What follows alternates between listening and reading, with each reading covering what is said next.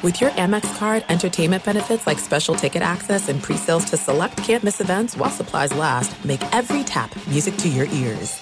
Enjoy all your favorite sports like never before at BetMGM. Signing up and playing is so easy. Simply sign up using code Buckeye and receive up to $1,500 back in bonus bets if you don't win your first bet. When you register with BetMGM, you can get instant access to a variety of parlay selection features, live betting options, and the best daily promotions in the business. And with BetMGM at your fingertips, every play and every game matter more than ever. Place your moneyline, prop, and parlay bets with the king of sportsbooks today. Sign up using code Buckeye and receive up to $1,500 back in bonus bets if you don't win your first bet. That's right, up to $1,500. Again, sign up using code Buckeye and receive up to $1,500 back in bonus bets if you don't win your first bet. BetMGM and GameSense remind you to play responsibly. 21 plus and present in Ohio. Subject to eligibility requirements. Rewards are non-withdrawable bonus bets that expire in 7 days. Gambling problem? Call 1-800-GAMBLER in partnership with MGM Northfield Park. That's 1-800-GAMBLER.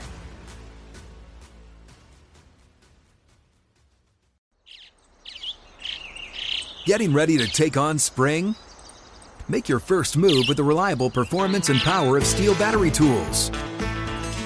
From hedge trimmers and mowers to string trimmers and more, right now you can save $50 on select battery tool sets. Real Steel. Offer valid on select AK system sets through June 16, 2024. See participating retailer for details.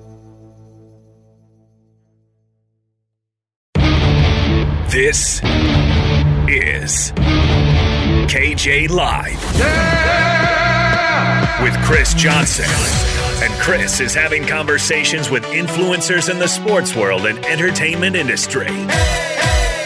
Now here's Chris Johnson. You are now tuned in to KJ Live. Today's guest on the show is a former ball player, current day coach, and was named Associated Press and Detroit Free Press Coach of the Year in her very first season at Detroit Country Day High School.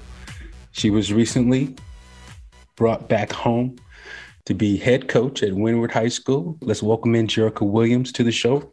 Jerica, hello. Hi, thanks for having me. Thanks for having us in your world, in your zone. I appreciate it. I know you're a busy lady, to make time for something like this. I truly appreciate it. Oh, we're excited to kind of find out your about your journey and can obviously talk about your present coaching job at Windward. But I want to get started before we get into all that. I want to introduce you to my audience. This is something we do here at KJ Live. We go back. I think people get some value out of understanding of where a person has come from to understand who they are now. If you don't mind, where were you born? In the city, like the area, the neighborhood?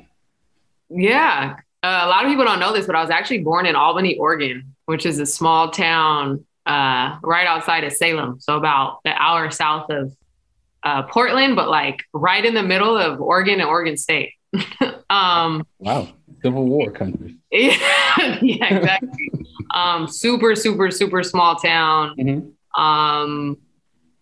We lived there for until I was 7 or 8. And then we moved to San Diego because my mom got accepted into a master's program and my dad was like, okay, like, here we go. So he went ahead and got in a car and went and lived in a hotel for 3 months and then found us a house and we moved, and they're still living in the same neighborhood that we moved to San Diego. That we originally moved to San Diego back in 1996 or whatever it was. So, okay. But I grew up in San Diego is what I tell people. So I'm from Spring Valley, which is like Southeast San Diego. Okay. But I like to say, like, I grew up on like the hill above the hood. Southeast. So I went to all inner city schools, but like my little neighborhood was like kind of the hill above, where all the stuff happened. But yeah, that's where I'm from. Okay. Sounds similar to kind of View Park where I grew up, and then you have South Central and Crenshaw. We're right up on the hill, but we're like 3 minutes away from the action. When you said Southeast, it reminded me of my boy Jelani McCoy, because he used to write that on his shoes. He's from San Diego. I think he might be from Southeast area. Is that where like Hoover is, and so it's the hood, San Diego. Like that's where the hood is at. Yeah, exactly. So okay, so Southeast.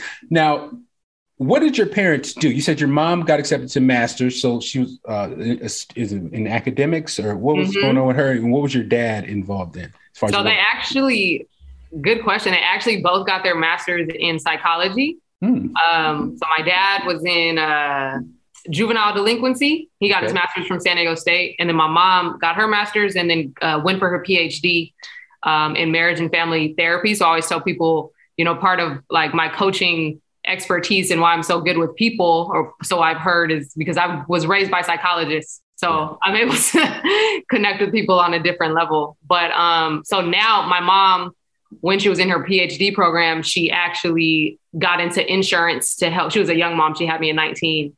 And so she needed to, survive. And so she took off in the insurance world. So now she's the VP of Alliant Insurance Group. Wow.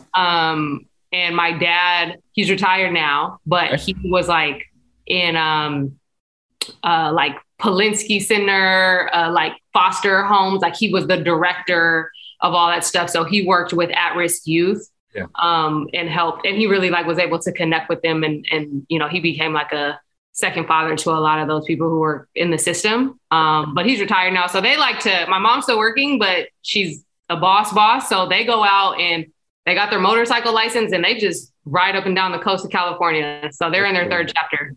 No, that's off the hook. That's where I want to be someday, chilling, retired. Let me ask you this about your dad and what he was doing with at-risk kids. Were you ever around? Did he take you to camps or hang out with the kids? And if when you did go to those situations, what did you learn, or how did it affect you?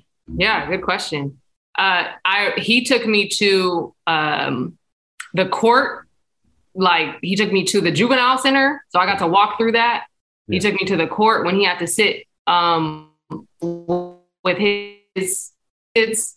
He took me to where they housed the foster kids. And I remember walking through the juvenile center and I was scared. And I remember him telling me don't be afraid. These are just people, And so I think, and my dad is from the hood, he grew up, gangbanging and all of that and found his way. But I feel like he really wanted to show me the two separate ways that I could go. And so I was really able to internalize that, but also see how he impacts people and how let's humanize everybody. You know what I mean? Just because they're in juvenile hall or made these decisions doesn't make them less of people. And I think that that's what I was able to take away the most going with him in those situations. Yeah. I had the opportunity to work at a foster home in college. I think I was 18, 19, 20 years old, somewhere around there. But I go every weekend, 2 days. I think I worked 4 hours a day. And it was an amazing experience because once you step foot in there, you realize that these kids who look like you, your age, or, and do the same things and like the same things you like, are a lot less fortunate than you. Right. And you realize dang, I got a lot, or I'm blessed, or, these things that I consider issues or stuff I'm tripping about, basically, I kind of started to change my perspective a little bit. And I would say it was a life-changing experience for me. That's I can see why it shaped you and it's affected you, and to come from that stock of dealing with those type of personalities and those beings, if you will, that takes special people. It's not something that's easy to do. Was basketball at this time on your radar at all? So, and good segue from my dad. So I got introduced to basketball. I was always an athlete. I love baseball. Baseball was my first sport. I was a pitcher on an all boys team. So I was always athletic. Yeah. One of my friends, when I was in 5th grade, she came to me and she was like, "Hey, I don't want to be the only girl in this free throw shooting contest. Will you come with me?" Mm-hmm. And I was horrible at basketball. I had no interest in basketball at all. I was in 5th grade and I made 2 out of 5, which was enough to advance. And so we go to the regional thing and I made 1 out of 12 and I didn't like to lose. And my dad took me out back and he goes, "Hey, do you want to win this thing?" And I was like, "Yeah, So he lines me up. He was like, look, put your foot right here, put your elbow right here, and just hold your hand like that when you shoot the ball. And I went back in and I made 11 out of 12. And then I went back to school. I'm like, hey, I want to play this, like play with the boys at recess. I'm going to figure it out. And then somebody came to the elementary school and was handing out flyers to play for the local rec league. And I took it home to my parents. And they tell me now, they're like, look, this league costs like $50. And for us back then, that was a lot of money. But this was what you wanted to do. And so I went and they signed me up, and I got a really good coach, and I won it was basically an all boys. Like I was one of the only girls. Mm-hmm. And I got a really good coach, and he really saw something in me and was very fundamental. And I won most improved player my first year. And then my second year, I won MVP over all the boys. So they still give me a hard time with that now, because some of them are in the NFL and like these high level athletes. So I was like, man, but you won MVP that year, so that was where it all started. But so my dad, I think I had a spark in me somewhere, but I think my dad taking me outside, like, hey, do you want to win? That's where it all started. So it was over the free throw contest. So let me ask you this. If you wouldn't have made 11 out of 12, would we even know you today? Or would you have took it like a completely different career path, softball? I don't know, some other track or something like that? That's a good question, maybe. But my gut reaction to you was like, I wouldn't have not made 11 out of 12 just because of the way my dad had instilled that mentality in me, there was no way I was going to miss. Like we're very, my family is very visionaries. And if we want something, we're going to go get it. And so whether it would have been basketball or something else, but there was always something about basketball that felt natural to me. And I think that was just the spark. Do you have any favorite players at this time that you looked up to, or were you just locked in on learning this game, loving this game, kind of being local at your spots? You're not really tripping on all that? Yeah, I didn't even know what basketball, I had saw people play it, but I had no knowledge of it at all. So I didn't know who was good, who wasn't. I think I had heard of Michael Jordan at a point. Yeah. And then when I really got put on was when I think I was like 11 maybe, and my brother took me to see Love and Basketball whenever that came out. And I was like, oh, Magic Johnson.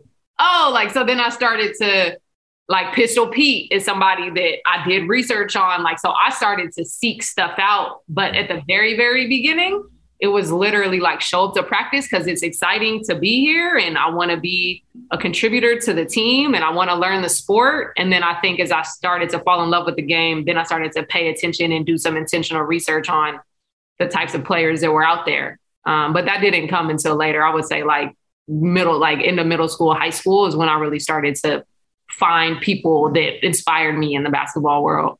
Yeah. And so when you got to middle school, you knew and you had goals kind of set on, hey, I want to be a Division I college basketball player, or did you have goals outside of basketball that you were focused on?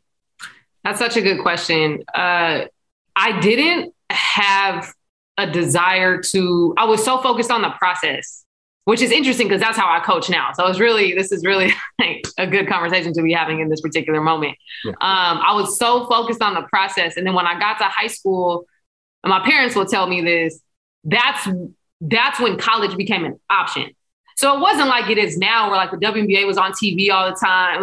That's, social media. We didn't have any of that. I had what was in my neighborhood. So I would just go to the park, to the YMCA, and I would just play. And that was the most exposure that I really add to the game. So once I figured out if you're good enough, you can play basketball, you can continue to play basketball, right? I didn't learn about getting scholarships and all of that until later. Once I figured it out, I started to watch college basketball and I loved Duke. I loved Elena Beard at Duke. She could do it all. And then I got really good. It started high school, I got really good and I worked really hard and I started to get letters from UConn and Vanderbilt and Duke. And I was like, oh, okay, this is getting interesting. And then I remember I went and visited Duke my junior year and I didn't like it.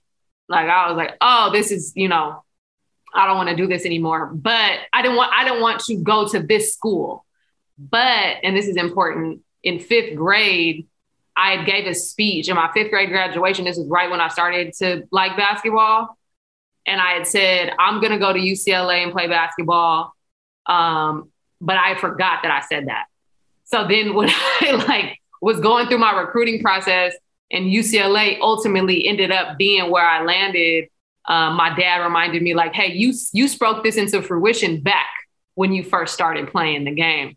So to answer your question, that really didn't, I was so focused on the process, man, that all that stuff came as okay, this is what we're doing next. And so that's kind of how it transpired.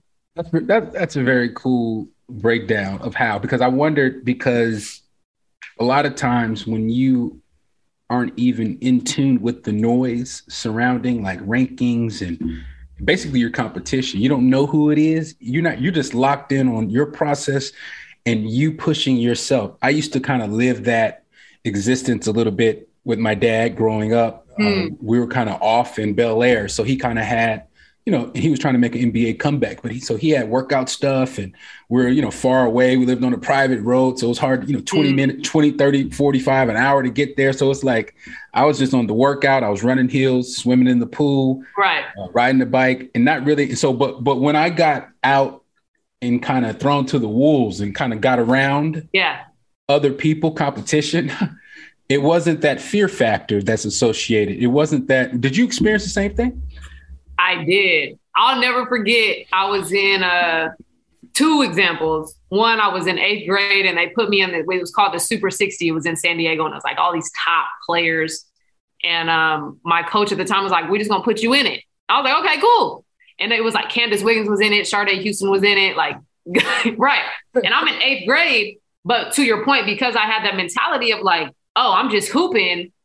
I think there was kind of that moment, like right when I walked in and I knew who they were, but I didn't compare myself to them necessarily. Like I wasn't working to be better than them. I just wanted to be the best version of myself. Yes. Man, I went out there and killed in 8th grade. I'll never forget. Like I went out there and got buckets. Yeah. Like it was a fun time. And then I can't remember the other example I was going to give, but no, so I never really felt, and then the other one was, I was playing AAU. It was like I was a freshman going into my sophomore year and I was playing up. So I was playing with a lot of juniors and seniors and like UConn was watching, like Gino was in the building, Pat Summitt was in the building. We were playing against this high level team and something happened. I win, I got fouled. They got a technical. So I got to shoot 6 free throws in a row.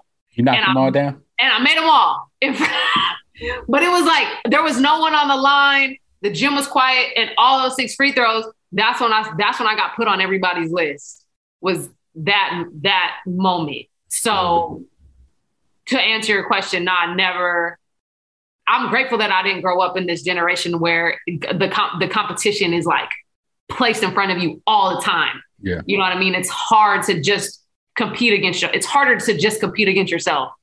So I'm grateful that back then that's really what I feel like I was doing. Yeah. I was locked in. I was a lot like you. When you're just locked in with the competition against yourself or that competition, not even the competition, but that want inside of you to like show your dad or show your mom or prove to your parents. Me, right. It was my dad. I wanted to show him that, I was ready. I was out here doing it because he'd talk everything up. He'd get me all hyped. You got so-and-so tonight, man. Hey, man, I don't know, man. He's really good. He's just always, making it like everybody was better than me. So whenever I'd go, because he's like, man, they don't know you, man. You haven't been on the scene. What you gonna do? So he would really psych me up. And I get out there and I just try to be an animal. I try to get 30 rebounds, 25 points, and just be absolutely nuts. Two more points. And then I wanted to segue off into your UCLA experience, albeit the brief one. Alana Beard has been on this show. She currently is involved with the group that is trying to bring a WNBA franchise to the city of Oakland. And so I had her on 30 minutes and we talked about it. So she is a friend of the show. It was great to have her. I've never met her. Oh my God. Yeah, no, I'll send you the link to the episode. She was dope. She broke it down. It was a quick interview, but she was gracious enough to appear on the show. Fox Sports Radio has the best sports talk lineup in the nation. Catch all of our shows at foxsportsradio.com. And within the iHeartRadio app, search FSR to listen live. This is it. We've got an Amex Platinum Pro on our hands, ladies and gentlemen. We haven't seen anyone relax like this before in the Centurion Lounge. Is he connecting to complimentary Wi-Fi? Oh, my. Look at that. He is. And you will not believe where he's going next. The Amex dedicated card member entrance for the win. Unbelievable. When you get travel perks with Amex Platinum, you're part of the action. That's the powerful backing of American Express. Terms apply. Learn more at americanexpress.com/withAmex. Enjoy all your favorite sports like never before at BetMGM. Signing up and playing is so easy. Simply sign up using code Buckeye and receive up to $1,500 back in bonus bets if you don't win your first bet. When you register with BetMGM, you can get instant access to a variety of parlay selection features, live betting options, and the best daily promotions in the business. And with BetMGM at your fingertips, every play and every game matter more than ever. Place your moneyline, prop, and parlay bets with the king of sportsbooks today. Sign up using code Buckeye and receive up to $1,500 back in bonus bets if you don't win your first bet. That's right, up to $1,500. Again, sign up using code Buckeye and receive up to $1,500 back in bonus bets if you don't win your first bet. BetMGM and GameSense remind you to play responsibly. 21 plus and present in Ohio. Subject to eligibility requirements. Rewards are non-withdrawable bonus bets that expire in 7 days. Gambling problem? Call 1-800-GAMBLER in partnership with MGM Northfield Park. That's 1-800-GAMBLER. The other thing I forgot, but I want to talk about UCLA. You wrote as in the 5th grade that your dream school was UCLA. So and who was recruiting you at the time? Who recruited you to go to UCLA, first of all? Kathy Olivier. Coach Olivier. So Kathy Olivier, when you first heard from her, or when she first offered you, describe that moment. Was it a phone call? Was it in person? Was she at your game? Describe the moment when you first got offered to go to UCLA. Yeah. Well, interestingly enough, so they didn't come into the picture until late. Okay. And like I said I planted the seed that I wanted to go to UCLA, and then I forgot. So by the time I was being actively recruited by all these people, UCLA was not my dream school at that time. So like it took my parents bringing it back to my attention. It's crazy how powerful seeds are. And, anyways, so my coach at the time was like, Jerica, UCLA is looking for a point guard. So when you go out here, I don't want you to look to score. I want you to look to pass. I was not a point guard. I was a shooting guard. Like, pass me the ball, I'm going to score. But I listened. This was the last tournament of my junior year going into my senior year. So this was the last viewing tournament. They saw me. She liked me. They offered me a visit. So I came and visited, and as I was leaving, we were driving back to San Diego, and she called and she was like, hey, we want to offer you a full scholarship. I'm going to be honest. When I went to the campus, I didn't love it. Like What was it? It wasn't the campus. It was, I didn't connect with the coaches and stuff, I got you. And I was being recruited by St. John's in New York. Yeah. And I connected with those coaches. Like, so I had a comparison, and I wasn't like sold on St. John's or anything, but I was like, and people know who go through the recruiting process. Like, when you know, like, for sure. It's true. And so I didn't feel super connected, but I remember my parents being so excited. Like, oh yeah. Like, our daughter just got offered to UCLA, and like, it's UCLA. Like, that's all you got to say.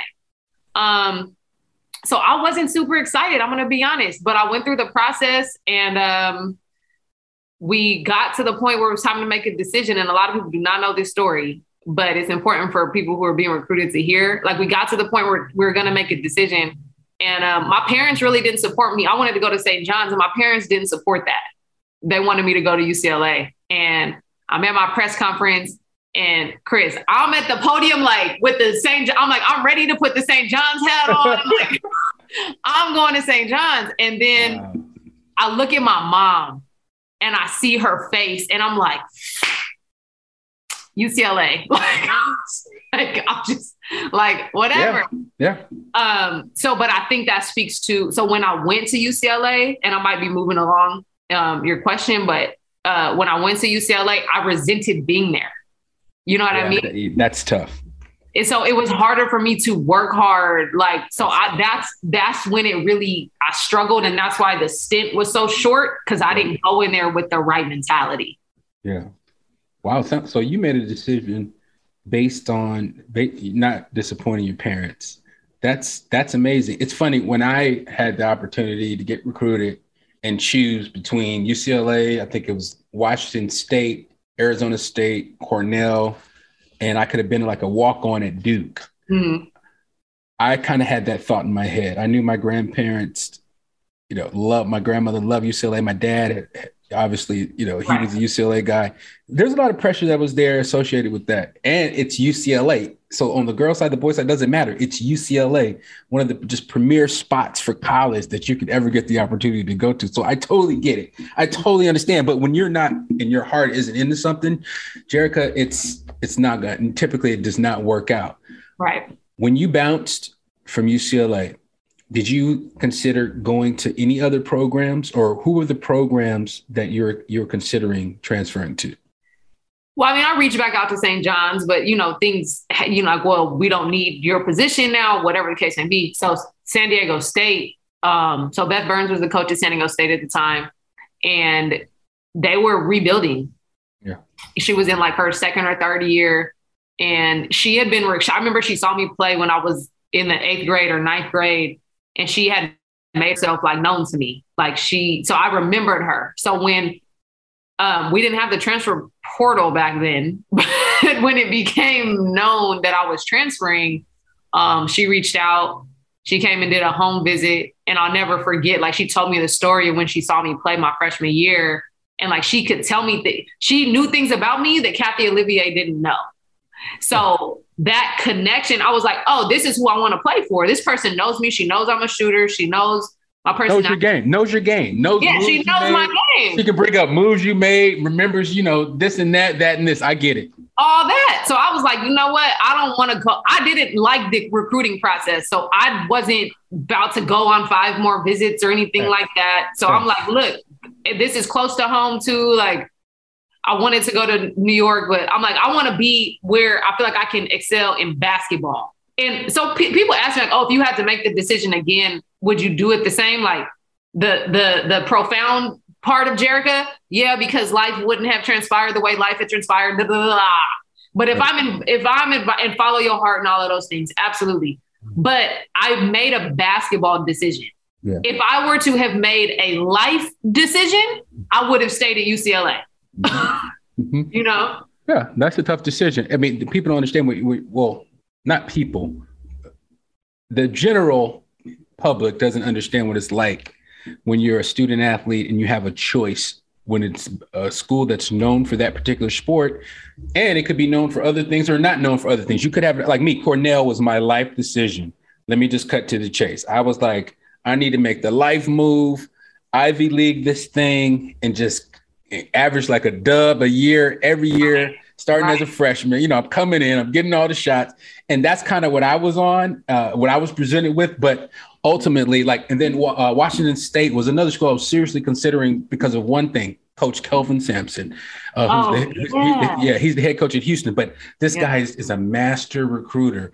I mean, he was on my horn every day at the same time. That would have been a good time. That's back when they used to hit you up all the time. You can have them long conversations with coaches. I think it might have been like that with you a little bit with some restrictions, but coaches could just hit you up. You'd be on the phone for an hour. Like my stepmother used to come in, hey, Chris, I need the phone. It was like, Coach, let me call you back. Coach, let me call you back. But you know what I'm saying? It was those are really good times. You flourished. Let me ask you this. How would you describe, now you go to San Diego State, how would you describe the experience? Beth Burns knows you. She's familiar with your game. You're back in the San Diego area. How would you describe that experience at San Diego State? Man, it was hard. It was hard because it was new. And she pushed me. Like at the time, I didn't understand what it meant to be like really pushed, like, with all due respect to Kathy Olivier, like that wasn't her strength. Like she was more of a people person. Absolutely. Coach Beth Burns she was a winner. Like she was mental toughness. Like that's it. That's what we're here to do. And I wasn't as mentally tough as I thought. but she saw something in me that I didn't see in myself yet. Mm-hmm. And so I responded initially really well. I worked really hard. I came back 15 pounds lighter, earned a starting spot, like was averaging a double-double in the first 5 games. And then I got benched. And there was really no other reason other than like, she told me, she was like, we just think for the team, we just want you to come off the bench. And I was however 19, 20 years old. And I didn't know how to process how to embrace that role after working so hard and earning my spot, right? So it felt like it was, well, my hard work doesn't pay off. I didn't understand it. And so I built up some resentment to her, I think. And I didn't have the pieces around me at the time to bring myself out of that. So I never fully recovered. And then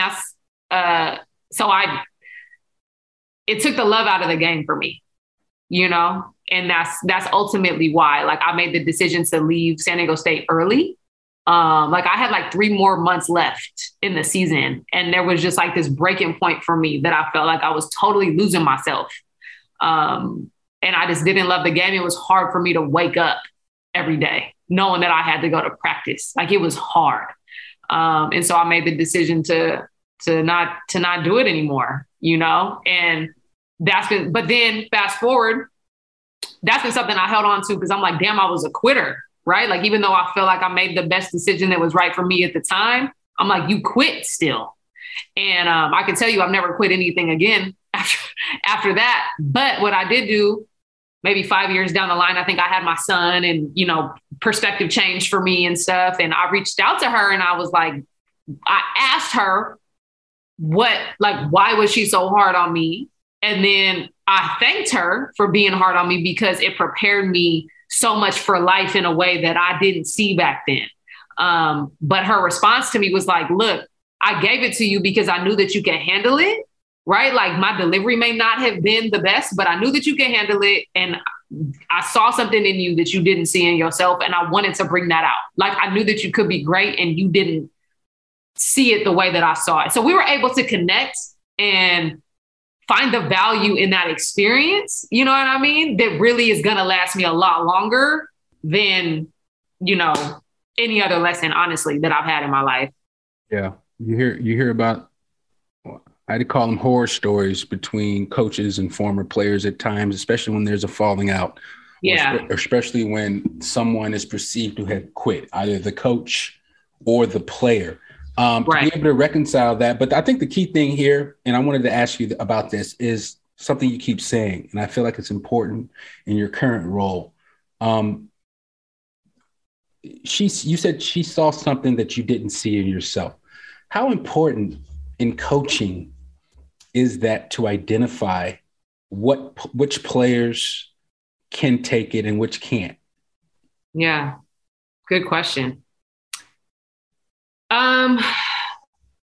That's where I think relationships matter, right? Like, I think she wasn't the best at, well, I should say her strength was not connecting on a relational level, right? So she knew how to push you. She knew how to trigger you, but there was never conversations. Go ahead. You want to say something? I was going to say that, I mean, when you have a person that pushes you all the time, but doesn't kind of balance it out with the build up before the build, did that describe it? Okay. Correct. And so I think that's where I found the balance. So like Kathy Olivier was really good at that. She was really good at the relationship. Beth Burns was really good at the like physical, mental aspect. And so I feel like I learned how to be somewhere in the middle, you know, like I have to communicate prior to and during with my student athlete why I'm doing this, right? And then I also help them, this is where psychologists as parents come into play. I also help them like almost make them feel like they're seeing it for themselves. So it's not, oh, hey, I see this. It's like, hey, let's pull back the layers a little bit. Really, what do you see that you just don't know that you have yet, but it's in you somewhere. And so it's almost like this reverse psychology a little bit. But when when players know that you care Like when I tap in with my players and about, one of my players right now, she paints, and like no one knew that she paints, and she's legit. And so she sends me her paintings all the time now. And it's a way that we can connect. So now when we're on the court, I'm like, yo, we're staying here until you make whatever, or, hey, you're not going hard. She responds better because she knows that I care. And so I think that finding that, and you don't always get it right as a coach, but you try. You know what I'm saying? You try. My philosophy has been, I want to be to these young women, the woman that I didn't have growing up. I had a mom, I had a grandma, but I didn't have like an older sister. I didn't have an auntie. I didn't have a female coach that could pour into me in a way that was so relatable. And that's what I want to be to these young women. Like, hey, I see you. And I'm not just going to like, just beat you down to try to bring you back up. I'm going to let you know what I see, how we're going to do this together so that you can be the best version of yourself now and down the line. Yeah, coach, I hear you. I mean, all right, shoot. Hey, I feel like going around some suicides right now. No, but the relationship part, I think you described it perfectly.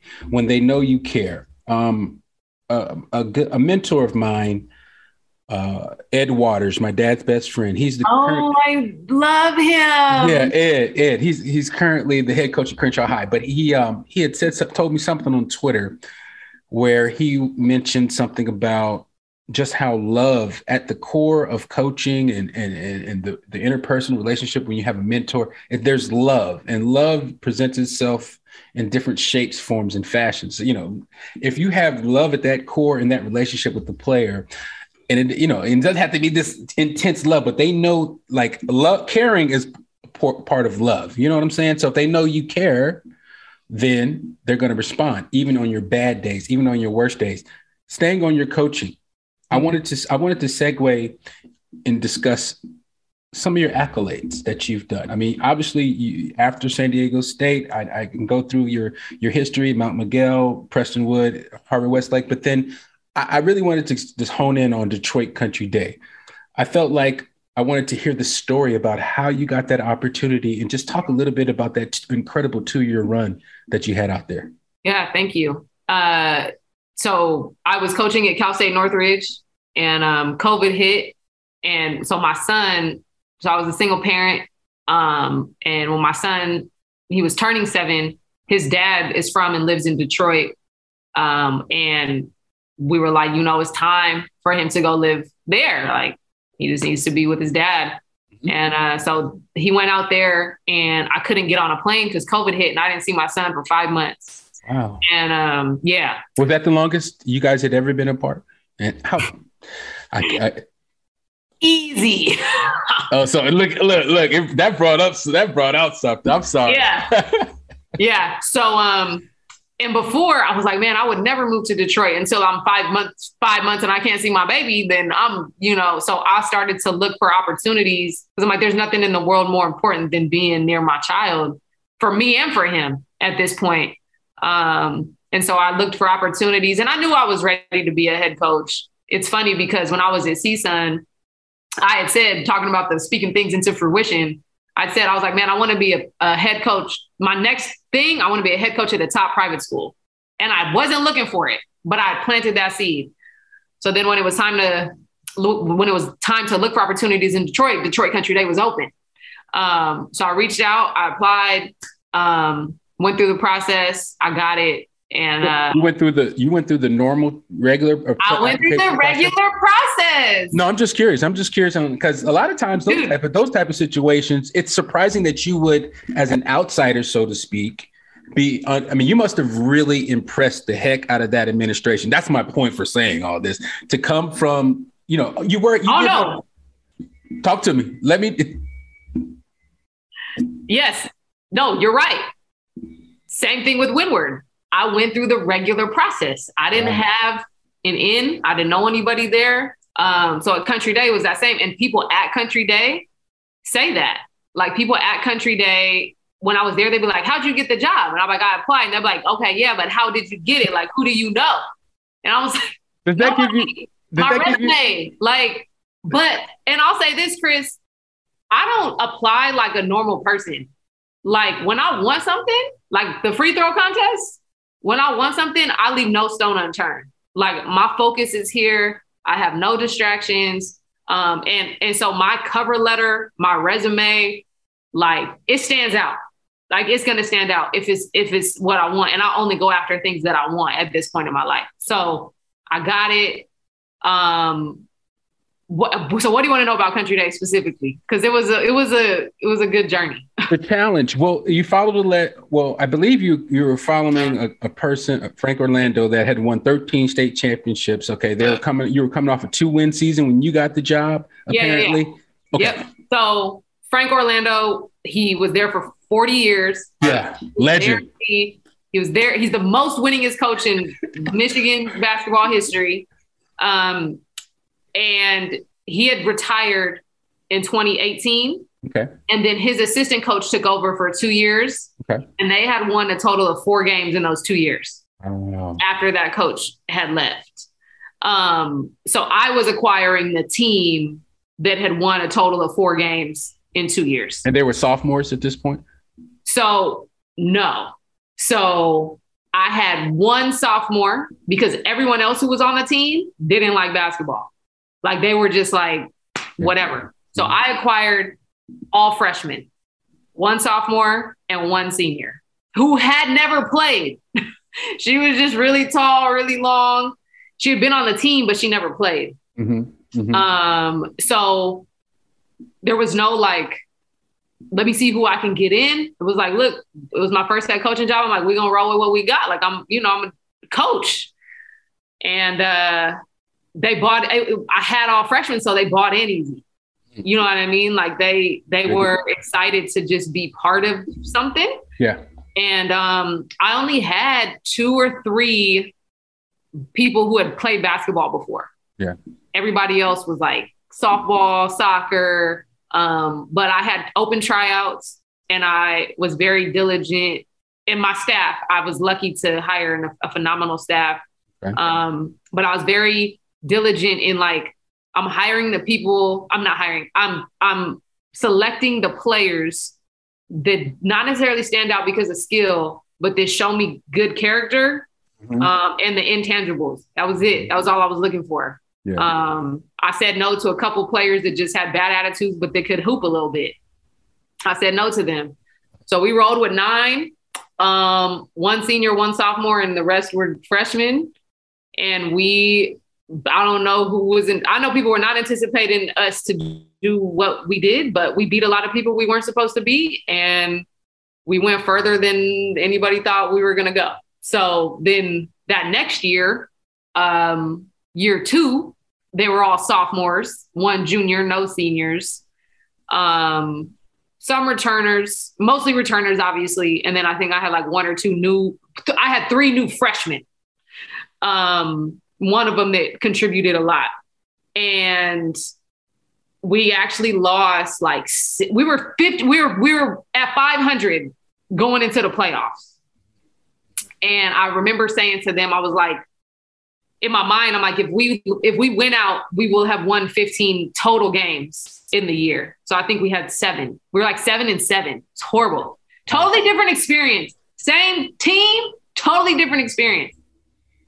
So that was my thing, is like, well, I know it's how we end. I believe what I believe, but it's harder to motivate a team that like has lost. Like they had won and then they were losing. So I was like, all right, everybody write 15 on their wrist. And no one knew why. They were like, coach, what are we doing? I'm like, just do it. Just do it. Just do it. Just do it. Time went on, Chris. I think it was like 3rd game in. I'm like, look, this is what the number 15 means. So we were at like 10-7 at that point, and we just kept winning. We just kept winning, and we ended up with 14 wins, which, so 2 totally different seasons, but similar outcomes. So absolutely.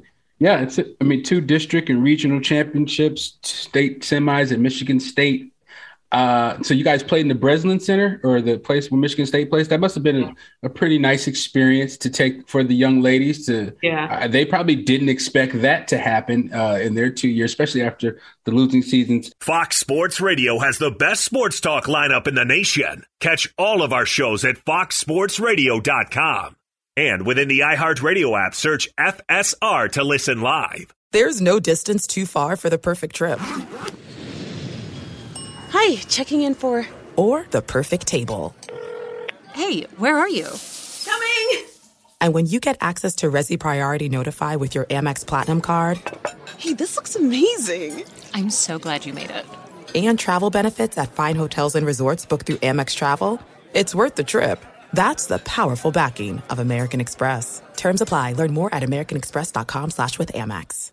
Enjoy all your favorite sports like never before at BetMGM. Signing up and playing is so easy. Simply sign up using code Buckeye and receive up to $1,500 back in bonus bets if you don't win your first bet. When you register with BetMGM, you can get instant access to a variety of parlay selection features, live betting options, and the best daily promotions in the business. And with BetMGM at your fingertips, every play and every game matter more than ever. Place your moneyline, prop, and parlay bets with the king of sportsbooks today. Sign up using code Buckeye and receive up to $1,500 back in bonus bets if you don't win your first bet. That's right, up to $1,500. Again, sign up using code Buckeye and receive up to $1,500 back in bonus bets if you don't win your first bet. BetMGM and GameSense remind you to play responsibly. 21 plus and present in Ohio. Subject to eligibility requirements. Rewards are non-withdrawable bonus bets that expire in 7 days. Gambling problem? Call 1-800-GAMBLER in partnership with MGM Northfield Park. That's 1-800-GAMBLER. How difficult was it for you to say goodbye to that team, to those people, that community, after achieving such just out of no unexpected success? How hard is it to say goodbye to that? Well, it's definitely see you later, not goodbye. But there was a lot of tears. I didn't cry too much, not because I wasn't sad, but it was more like numb to the situation, because it wasn't just them. It wasn't just Detroit Country Day. It was all my son that I was moving away from, because he's there full time with his dad. So I get to see him a lot, but I'm not down the street anymore. So I was processing a lot of that, but there were a lot of tears. It showed me the impact, because I know the impact that they had on me, but what I didn't realize was the impact I had on them, because they wrote me letters and a lot of things came out that they had never said. I think that they anticipated that I'd be there at least through their career. But I think that the feedback I got from the administrators, a couple of the administrators cried, and from the parents, man, you changed our daughter. And it was just that's what it was about. It had nothing to do with basketball, And so for me, my intention when letting them know that I was leaving was I'm always here. I'm going to be your coach forever. So within the last week, I've FaceTimed with 4 of them that are out there, because I would be a hypocrite if I say I'm a relational coach and I don't maintain relationships with the players that I've coached. I have a former player come in to interview with me this week. I gave a letter of recommendation to one of the players I coached at Prestonwood. It's a lifetime thing. And so my job is to continue to pour into them. And so I knew there was an opportunity for them as young women to grow, right? I definitely threw them some adversity with me leaving, but I know that they're going to be so much better because of it. But it was an easy, and Windward made it an easier transition. You know what I'm saying? To know where I was going. Yeah. Definitely made the blow a little easier, but I know that my girls back in Detroit and my family's back in Detroit felt it, but I was able to garner relationships that really will last a lifetime. So I was just really excited that I got the opportunity to do that. Absolutely. And what type of roster or what state of the program is Windward in as you inherit you are named a head coach? Yeah. So Windward went to the Division I state championship this year. Their former coach is the Phoenix Mercury head coach. So Vanessa Nygaard, right? Yeah. So it's something different than a team with 2 wins, but You know, I think it's one, just full transparency. It was validating for me that like, oh, you're ready for something of this stature, right? Like you're ready for something of this stature because the same things apply, right? Like I'm following a coach that's amazing. I've done that before. And I understand how to honor the people who came before and the program, the legacy that is Windward or the legacy that is Detroit Country Day, and still understand that it's a new era, you know, and be able to contribute to that new era. So, it's the roster is, we lost 3 seniors. But like I tell my players now, like, man, it's a clean slate. To be honest, I haven't seen them play in person once. I saw them play on the computer, but I haven't seen them in the gym. And so it's a clean slate for me. So I'm excited to see what they could do. When you go in year one and set the foundation for your program, you establish the culture, all that. Yeah. Is it something that, is there a manual you have that you kind of blueprint you take? It doesn't matter what your situation is, you're going to coach in that situation the same, or do you go by sort of you look at your roster, you kind of say, okay, well, I can get down like this with this crew, but this crew may not, I might not be able to get down with? Or is it just that blueprint? Hey, no matter what crew it is, this is what time it is, and this is how we're doing it. Good question. I think it's a little bit of both. I think you have to know, you know, one of the first thing that I did when I got on campus was connect with everybody individually, you know, because while there, you know, and John Wooden is obviously someone who I aspire, while there's foundational things that never change, I think you have to understand who you're in a relationship with to know how to communicate with them and to know how they receive and process information and stuff like that. So I think that that's a key element, but it doesn't necessarily change my approach. I think if anything else, what I saw with Country Day, what I've seen as a player and being in different things, I went and visited Vanessa Nygaard at Phoenix, and it's like basketball is basketball. Like culture is culture. Like the fundamental stuff does not change. And so I have to be true to who I am and my beliefs. Like I can't, you know, I have to be the leader of it. And they're going to buy in to how I lead, but understand too, like I'm learning from them just as much as they're learning from me. So in that way, we're going to be able to build it together. But I definitely do not take my responsibility of leading the ship. You know, I take that very seriously. So everyone will adapt, but we'll all learn and grow together. What do you think is the single most important thing for you as a coach, as a leader of young women, for them to leave your program with, as far as character? Is it something on the court? Is it something academic? I mean, what are your, like, you know, tenets of you, the Jerica Williams experience as a coach? So good. I did this practice with them the other day. We talked about liabilities and assets. And, you know, most of the kids that age don't know. So it's a good opportunity to teach them about actual liabilities and assets in terms of, you know, finances. Mm-hmm. But I asked them, I'm like, how are you a liability to your team? Right. And so many of them gave answers that were intangible: communication, not believing in each other, things like that. And it was such a good question because I had to answer the question for myself too. So what I want people to leave with is like being high character, but being asset minded, right? Like being a contributor in your life to society, to your family, to your team.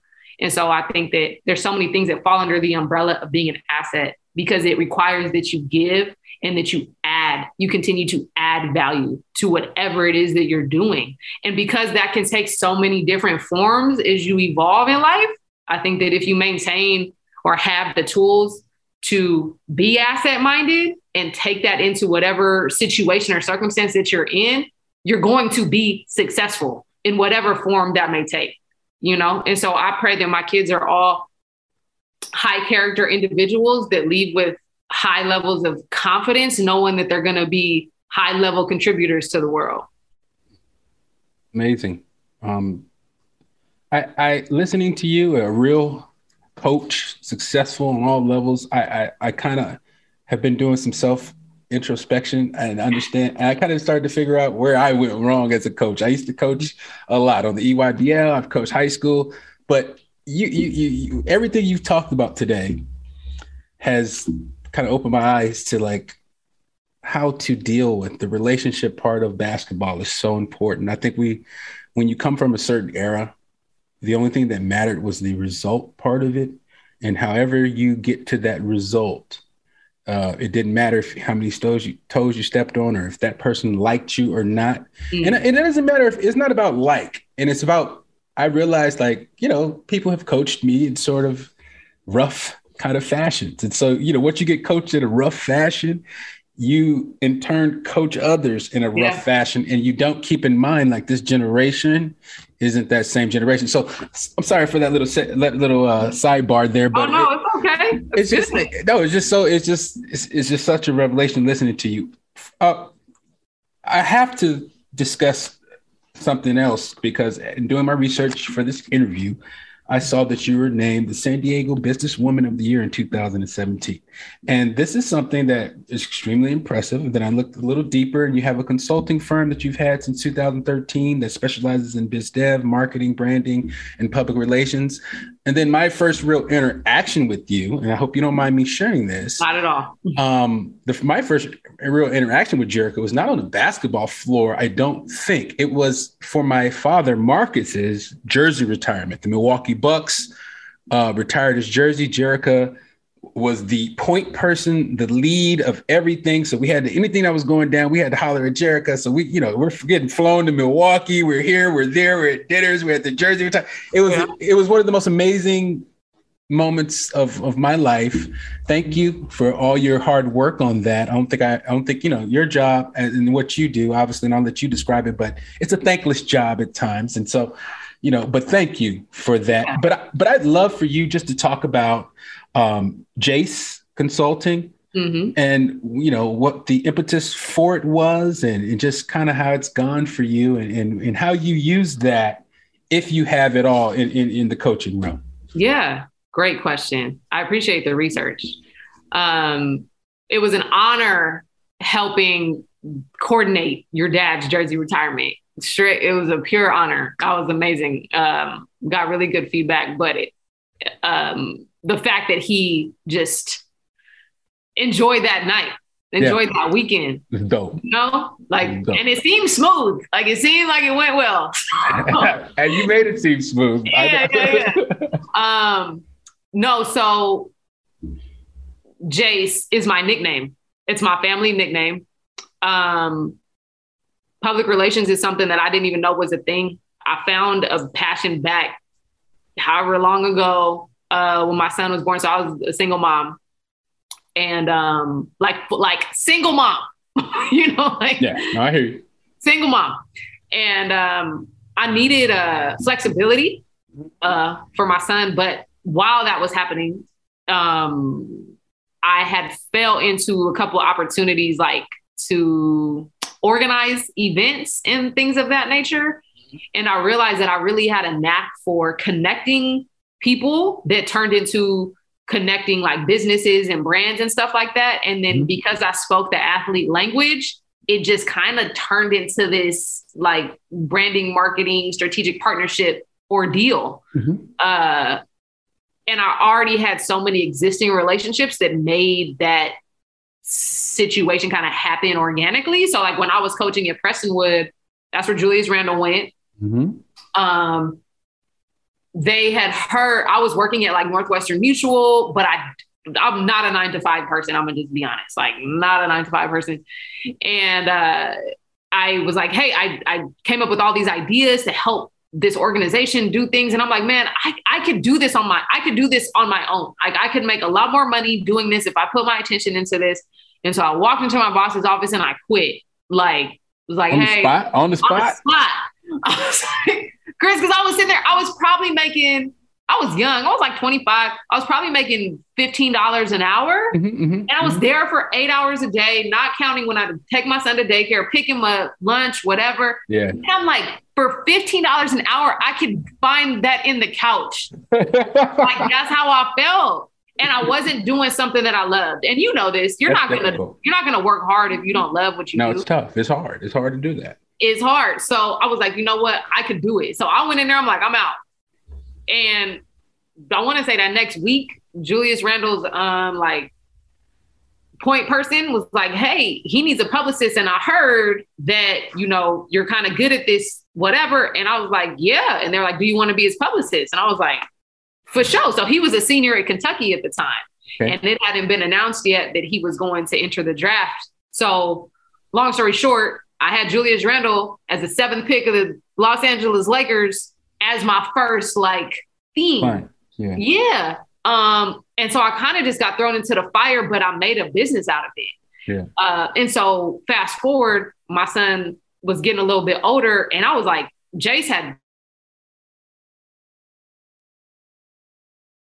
I was going to China. I was like going to all these places, but I wasn't home enough. And I was ready to kind of settle down. And so that was like in the midst of all that is when I got Businesswoman of the Year, because I was everywhere. Like I was I was behind the scenes, like to your point, no one would know that I helped coordinate that jersey retirement. Like nobody would know that. But I found myself in a lot of different places, but I was away from my kids. So I was like, let me find what can I see myself doing for the rest of my life that also allows me to be, you know, just more present with my son. And I'm like, let's do basketball. Like, let's jump into it full fledged. Cause even at Prestonwood, it was part-time, right? Like it wasn't a full-time thing. And so I put some fillers out there and it landed. And so, but I knew that like to be the coach that I wanted to be, I couldn't equally give 100% to my, you know, consulting business, PR business, and coach in the way that I wanted to do it. So now that's why it's moved into more of a consultancy role where I still know how to connect people very efficiently. Like I still know what used to take me a long time to do, I can do it really quick. So it's not something that I really even market now. Like it's more so just word of mouth because I really give a lot, if not everything in my day to coaching my team. So hope that answers your question. Yeah, that does. I just wanted to get some background. I mean, to be recognized as you have and receive so many accolades, it's always nice to hear about the grind and how people started. Yeah. I didn't have any idea that Julius Randle was your client. That's something that was a revelation right here on this show. KJ Live, you heard it first. No, it's awesome. Jerrica, no. Listen, I wanted to just wish you the best at Windward in your next journey. I have no doubt, given your experiences, that it's going to be an amazing one and a highly successful one. You possess a lot of the skills and qualities that we've seen in a lot of the great coaches. And I think that thank you with your personal twist on it too, as far as who you are coming up in this, you know, your generation and who you just turned out to be as experiences typically make us, it's right. I think it's going to be a really good opportunity. Thank you so much for coming on KJ Live. Do you want to give any shout outs before you go? Well, first of all, KJ, thank you. You guys have been like family to me, even if it's from a distance. I rock with the Johnsons at a high level. So I appreciate you reaching out and I'm just honored to be on the show, and congratulations on the show and all that you continue to do and continue to inspire. Shout outs, you know, not really, like I really don't have, I finally got a Twitter. So I was off social media for years. Wow. And I finally got a Twitter. So I guess that, but you know, come out and support the Windward girls basketball team when the season is here. And I think the other thing is, you know, my son, Jariah, I was talking to somebody, like, I'm just so proud of the young man that he's becoming, you know, like someone asked me what motivates me. And obviously our kids like naturally motivate, but you know, Jiraiya and I bounced around a lot. Like, so all those jobs that you see on my resume, like he came with me. He was with me. And as a parent, you know, you just hope that you're doing a good job. And so to see him now, I was just with him and we went to New York for Mother's Day. And he's just like, so like this independent young boy that how old is he? He's 10. Okay. But he's sharp, man. He's sharp. He's on top of his stuff. And, you know, I feel like all the stuff that we went through so far, he's taken that and really embraced it. And I can see how it's making him, you know, him. Like he just walks in like this confidence about himself. And I'm just really honored to be his mom. But I know that there's so many working mothers out there, you know, and fathers, right? But being a female coach and a mom is a really hard thing to do. But I have to just recognize my son and the role that he continues to play in my life, you know? So I appreciate you giving me the platform to do that. Absolutely. Shout out to Jiraiya. Love that. All right. Yeah, no, that's it. I appreciate it. All right. Ladies and gentlemen, Jerrica Williams. Thank you.